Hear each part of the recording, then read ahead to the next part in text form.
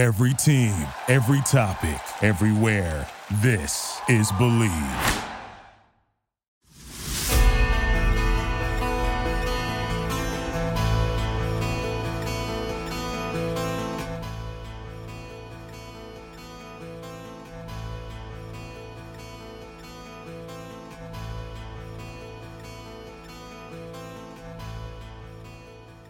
Hey everybody, this is Dana Scott, AZ Central, Suns beat writer, and our co-host Patrick Battillo, super fan, Mr. Orange of the Phoenix Suns. How you doing, man?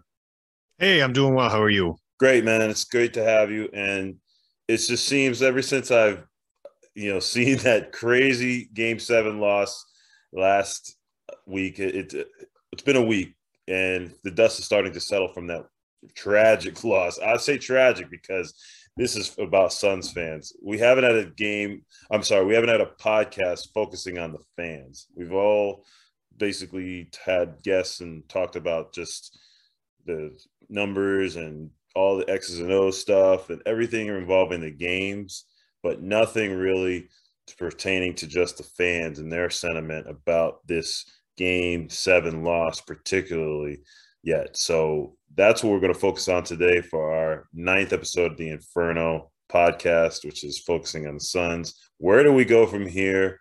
And this is for the Suns fans strictly, meaning you and everybody else that has been riding with this team from the good times and the bad times.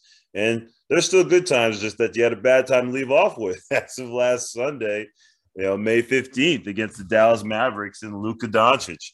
And what he did inside the Footprint Center. It was pretty bad from the start. So what did you see that made you say, oh, man, this is going to be a long night? I mean, what didn't make me think that? I'm honestly, the start of the game, you didn't want to start slow, but we can come back from that. That's fine. But then it just continued, and it was we missed layups.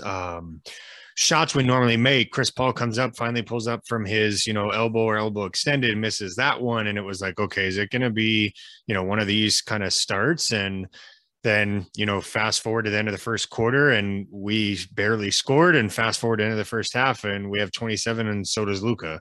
And that's our whole team. And so there, the emotions are, every time I'm asked about them, they're mixed in terms of, disappointment, sadness, embarrassment, frustration, but put yourself in the player's shoes and imagine how they feel. And they didn't want to come out and play like that. Doesn't give them an excuse. I'm not here to give a pity party for them, but it's like the emotions that followed that from the Phoenix Suns fan base vary from one extreme to the other, right? And so it's just been really disappointing and sad to watch playoffs continue and our season just come to an abrupt end when that was not what anyone had expected within this organization or fan base. It feels like the SpongeBob meme where you got the one character inside the house looking through the window and there's the two other friends. I don't know SpongeBob characters by name, but the two other friends he sees outside the window are like with their hands up, having fun, like, yay. Like, that's what the playoffs are like to a lot of Suns fans, and that you kind of alluded to that in your diatribe. So it seemed like a haboob to me when I saw Game 7 in person like you did. If you've ever driven through a dust storm or a haboob in Phoenix, that is a cloud of dust that hovers over the city, for those that don't know what a haboob is, okay? It is basically one of the weirdest things as an East Coast bred person that I am that I've ever driven through. It's a lot of dust, it's a lot of wind, and it's just debris flying everywhere. And it just goes. And if you ever seen an aerial shot of a haboob, it's like kind of like a War of the Worlds looking thing that just a big cloud of dust that hovers over the city. Seems like a natural disaster happening. And that's what it felt like, a natural disaster from the start. I mean, when Luka hit those first three shots, to go up 8-0, he hit 2 threes, and then he hit a step back turnaround on Ayton in the paint, but after posting him up and then hit a fadeaway basically at the right elbow. That was like, oh, it's going to be a long night because he's on. and the Suns really didn't have an answer for him. Then it just descended even further into this abyss for the Suns, and they could not get out of a shooting slump. They couldn't get started, and it just seemed like just garbage flying everywhere from the Suns. And it just seemed like by halftime, the haboob that usually has a lot of high winds, and you hear this woo as you're driving through or if you ever stepped outside during a haboob with all the wind going everywhere, you heard this wave of boos from the crowd. That's where I felt like I was like, wow, this is basically like a dust storm.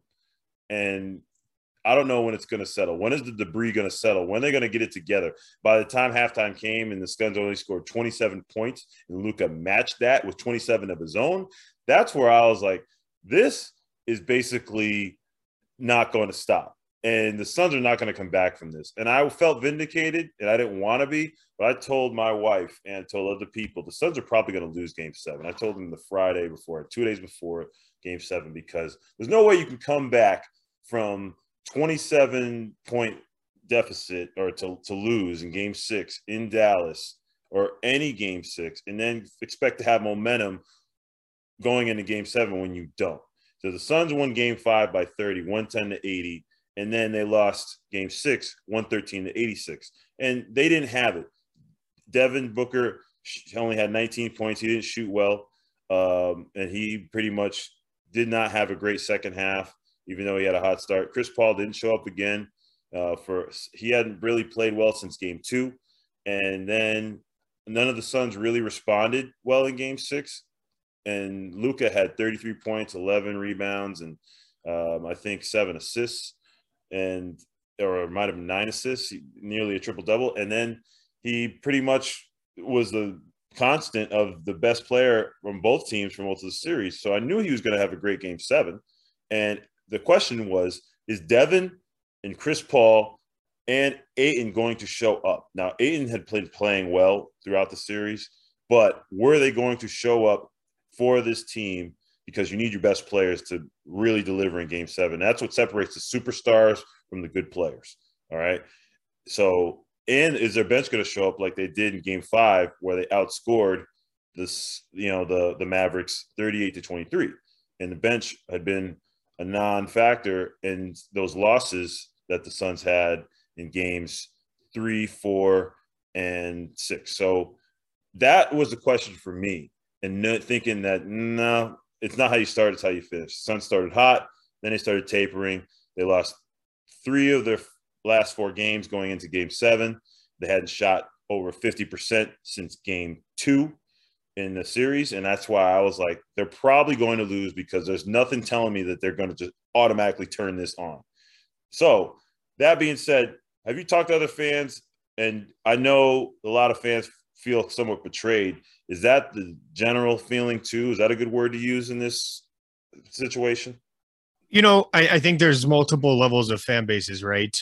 You have, and this is just being candid, you have the fair weather or bandwagon fans that, came around the end of last year and then this year for season tickets because of what the Suns were doing, and that's to be expected. And so I think that reaction is very aggressive, disappointed, canceling their season tickets, all of that.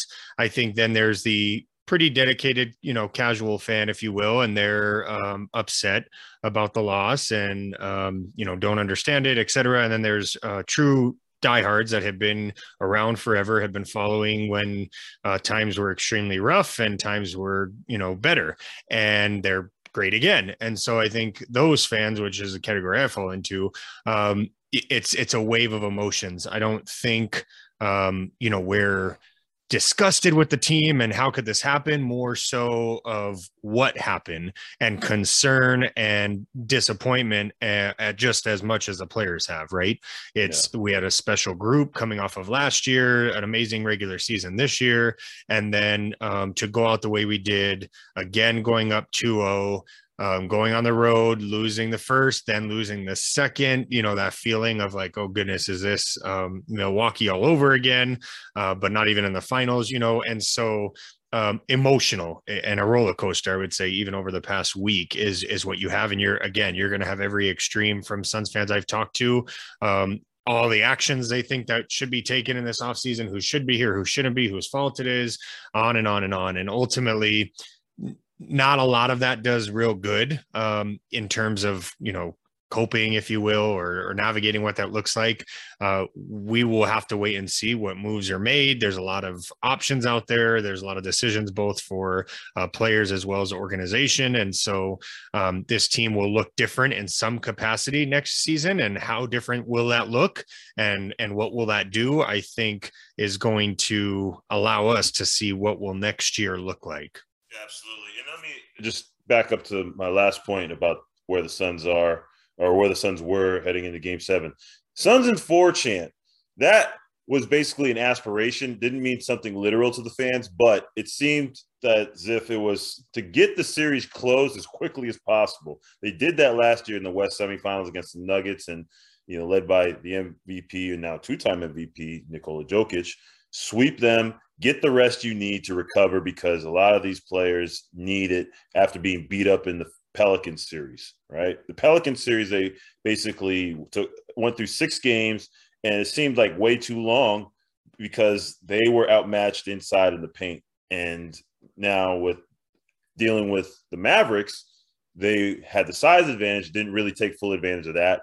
And I'm still wondering about why they did not do that. Why did not? They basically were outmatched in terms of shooters. Suns don't have many great shooters besides Devin, maybe Cam Johnson, and Landry Shamet is what they got him for as an outside shooter, and he didn't hit too many except for Game 5 when he had 8, and then he just sometimes was non-existent. And then Mikal Bridges, he's not he's described as a 3-and-D guy, even though he doesn't want to be, but he is one of their better 3-point shooters.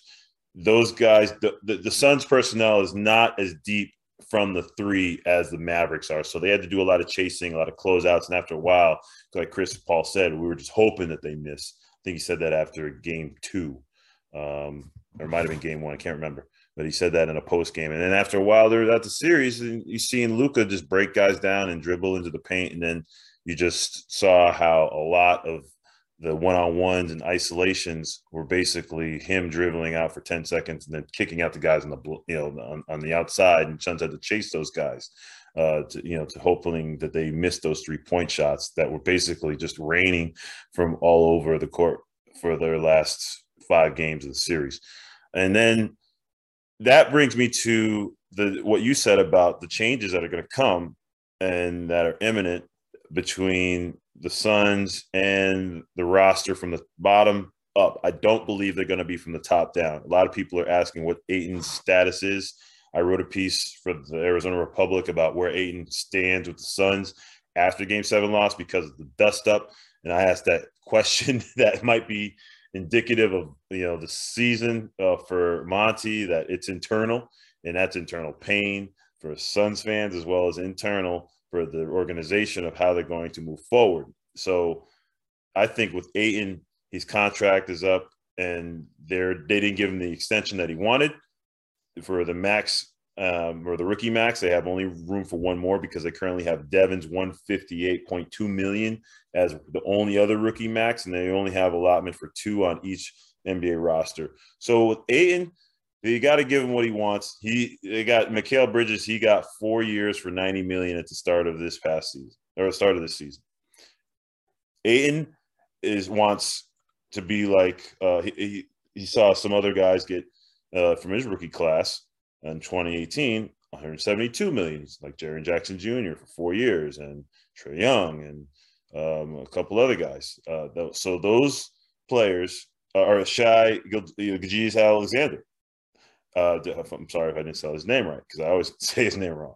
But those are the guys that he's comparing himself to, and he said he wants to be respected like his peers.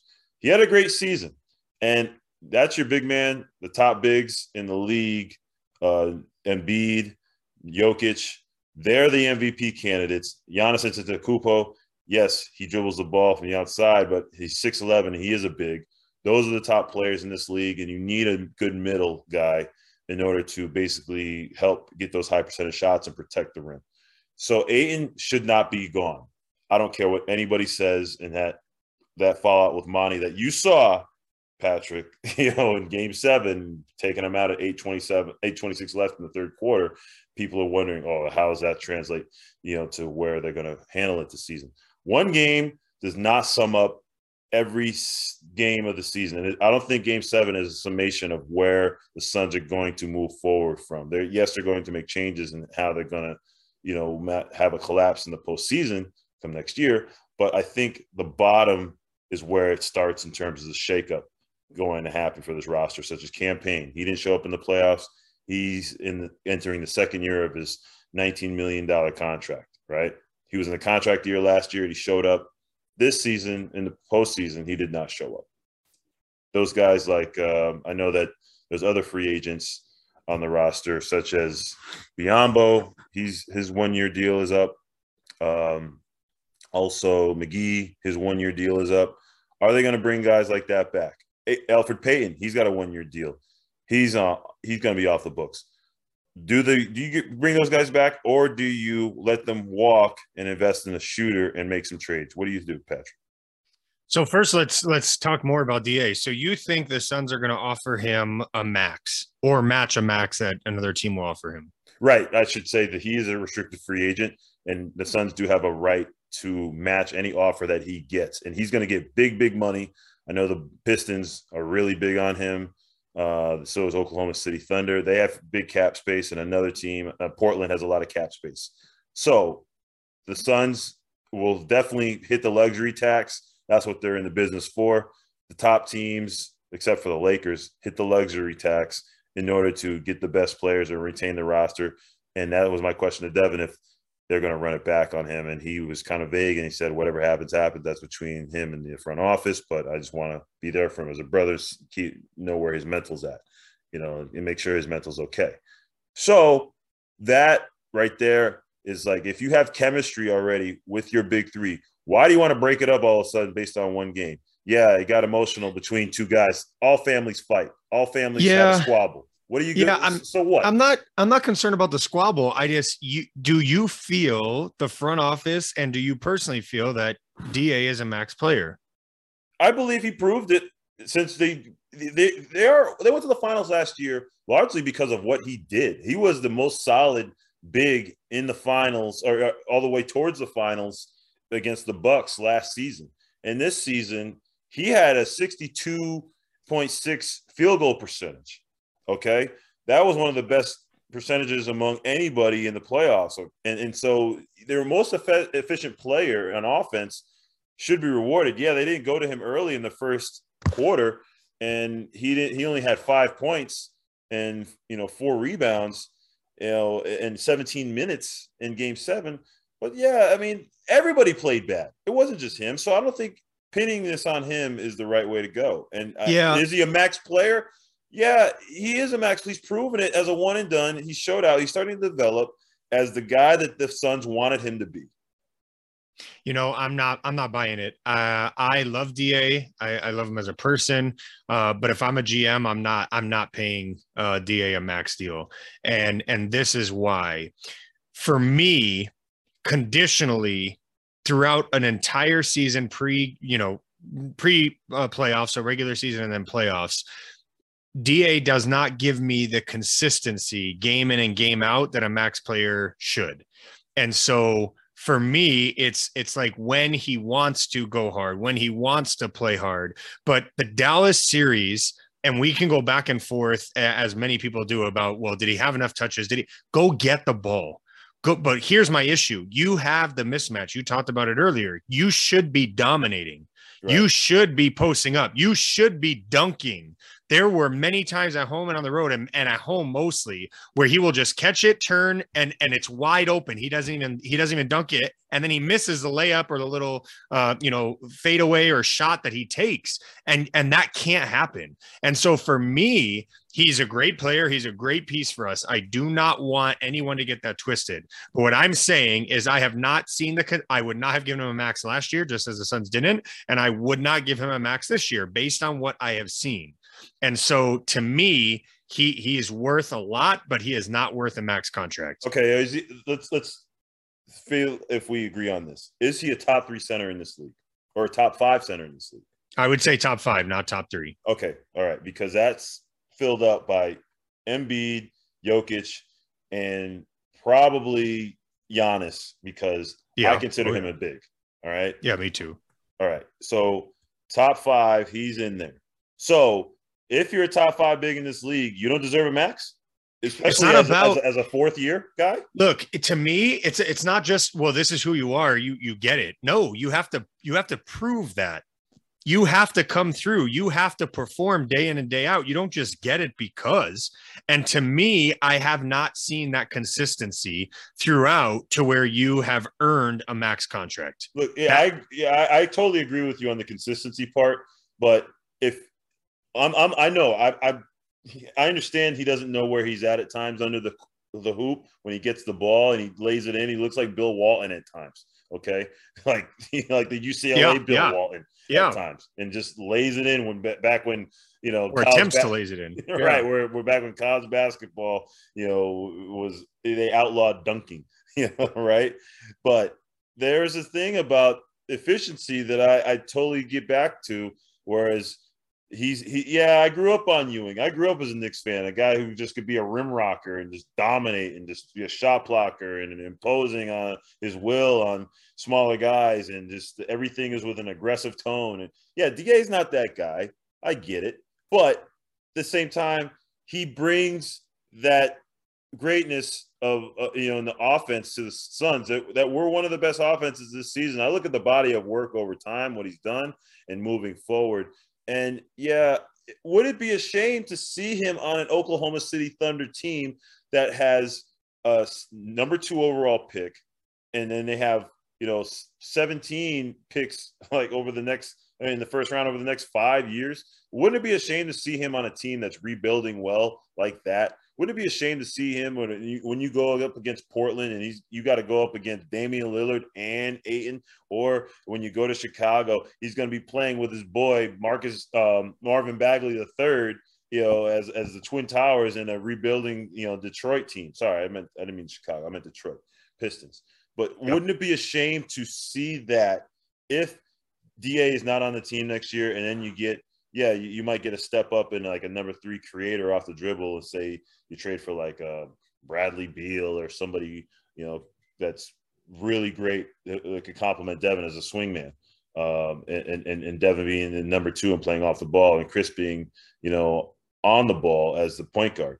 Would it be a shame to not make a difference in a trade for some guy rather than keeping DA and then trading for somebody? Look, Dana, I'm taking my fan hat off and I'm putting my GM hat on. And to me, it would be a shame, but he hasn't earned it. And I have to have consistency out of you. If I'm a coach, if I'm the GM, if I'm the owner, like, you have got to be consistent, and you have not proven that to me to be now. Again, worth of value to our team. I love him as a person personally as well, as a fan, and how he treats me and the other fans and who he is.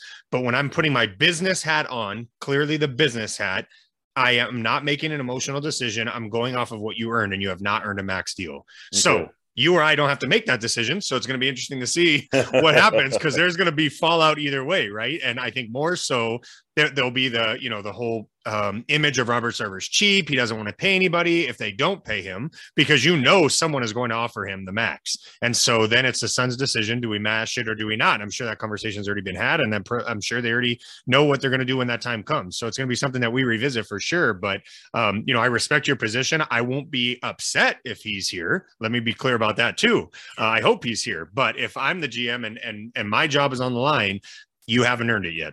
Yeah, I get you. And also, I understand why you feel the way you feel, but also I also understand how DA being, if he is dealt, Game 7s definitely impact franchises. Let's look at the 76ers and Ben Simmons after the Game 7, and also, which was the semifinals, but for the Eastern Conference last season. Yeah, and one more piece. I commend the way DA handled the entire offseason last year, this season, how he went about his business, like a true professional in that regard. And so again, hats off. And I would be ecstatic if he's still here.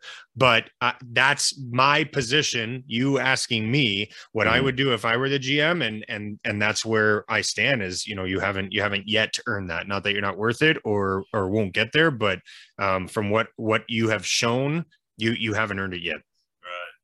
Segueing to Sarver, you mentioned him, and this is about the press release that the Suns brought out to social media right after the Game 7 loss. Man, that was a windfall, as well as the windfall we're facing from Game 7, as the Suns did as bad as they did in a 33-point loss. They were up. The Mavericks were up as much as 46 points in the fourth quarter. That's how bad it was. And so Jason Rowley, the Suns president, and James Jones, the Suns GM, wrote up an apology to Suns fans about the loss, saying we win together, we lose together, blah, blah, blah, blah, blah. This didn't go over well with Suns fans, and didn't go over well with the media, who basically clowned the Suns for putting out a statement about losing that bad.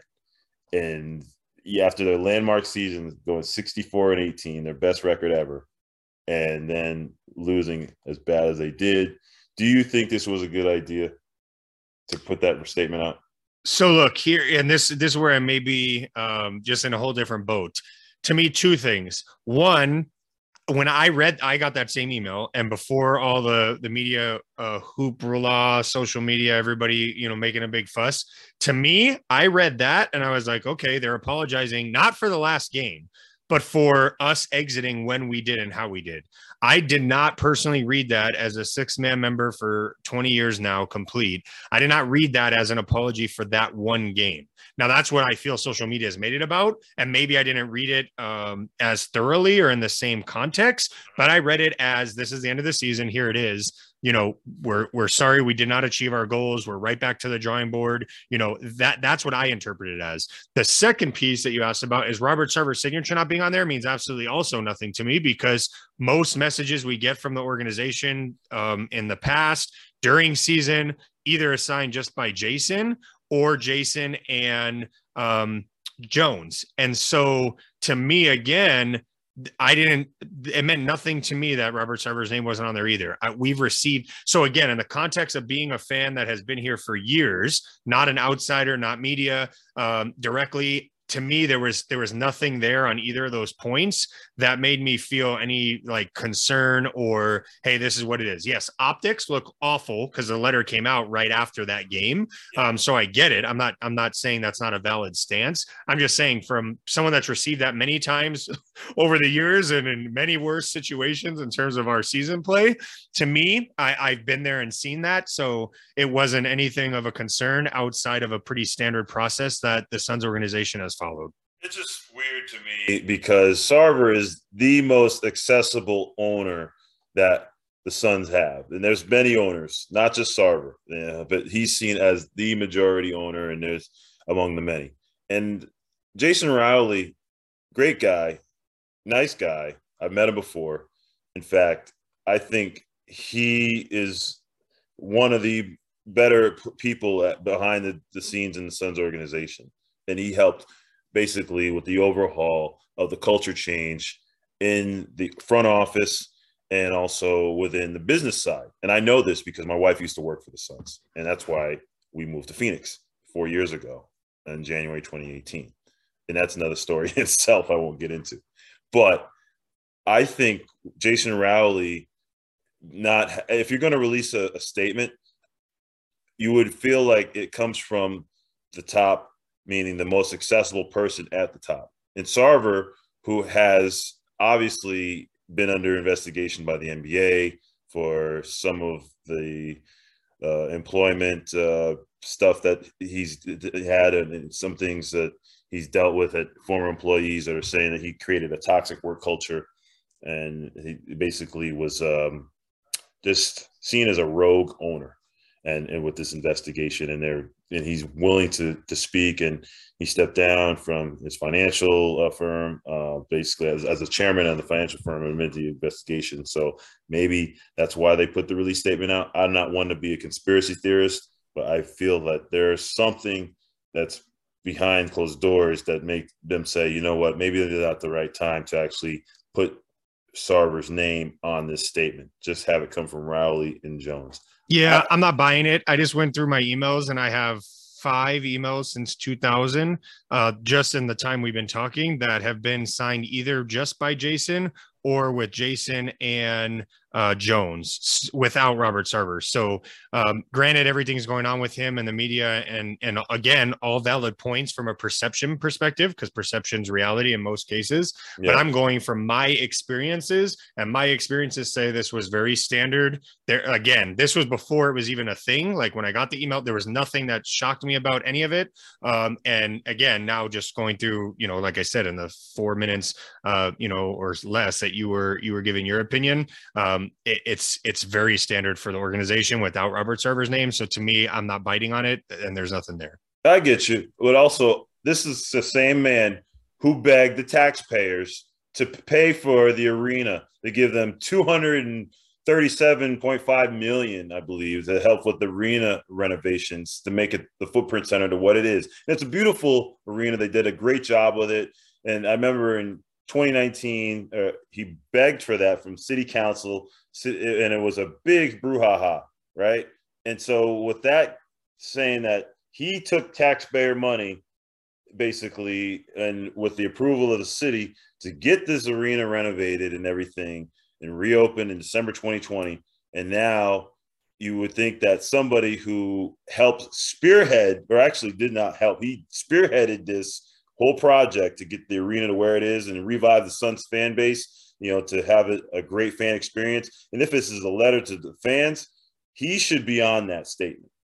And I know the investigation is going on, but I feel like, at least if you're going to ask for the money, you got to thank the people who actually helped you get the Suns to where they are in the arena, and everything that you've done to make sure that these fans feel like they were part of something, if they're going to pay for where they are right now and where this organization is right now. Yeah, and we'll have to see what comes of that investigation, because that's also something that's been ongoing for a very long time. And I think that'll be a huge off-season announcement and situation once a decision is made and the investigation is complete. Either way, whatever comes of it, I don't see them being able to force him out. I know a lot of people are talking about that as an option. Mark Cuban had a situation there. Donald Sterling's was on a whole nother level. If there was audio or any validation of proof of, some of the extreme things that were claimed, then obviously, yeah, that would be required. But we have to look at it. I'm not talking about Robert Sarver. I'm talking about an owner in general. To force someone to sell something, you have to have a lot of concrete evidence. Is it to say he's a nice guy or a great guy? No. I mean, I think anybody that sees that knows it's not the best culture, but there's a lot of companies like that. Not something I would work for. I work for Target, and I'm very happy about that because of the culture. So I'm a culture first person, but I think it's going to be very interesting to see what comes of that investigation when the NBA, finally makes a decision once that's officially concluded. Yeah. And as the conclusion of this episode, I want to say thank you, Patrick, for talking with me. This podcast has been great, and we're going to continue it. And also, I'm hoping to get a discount because my wife loves shopping at Target as many times as she can throughout the week. All right. We appreciate it. No doubt. And we appreciate you guys for listening. Thank you for listening to episode 9 of The Inferno.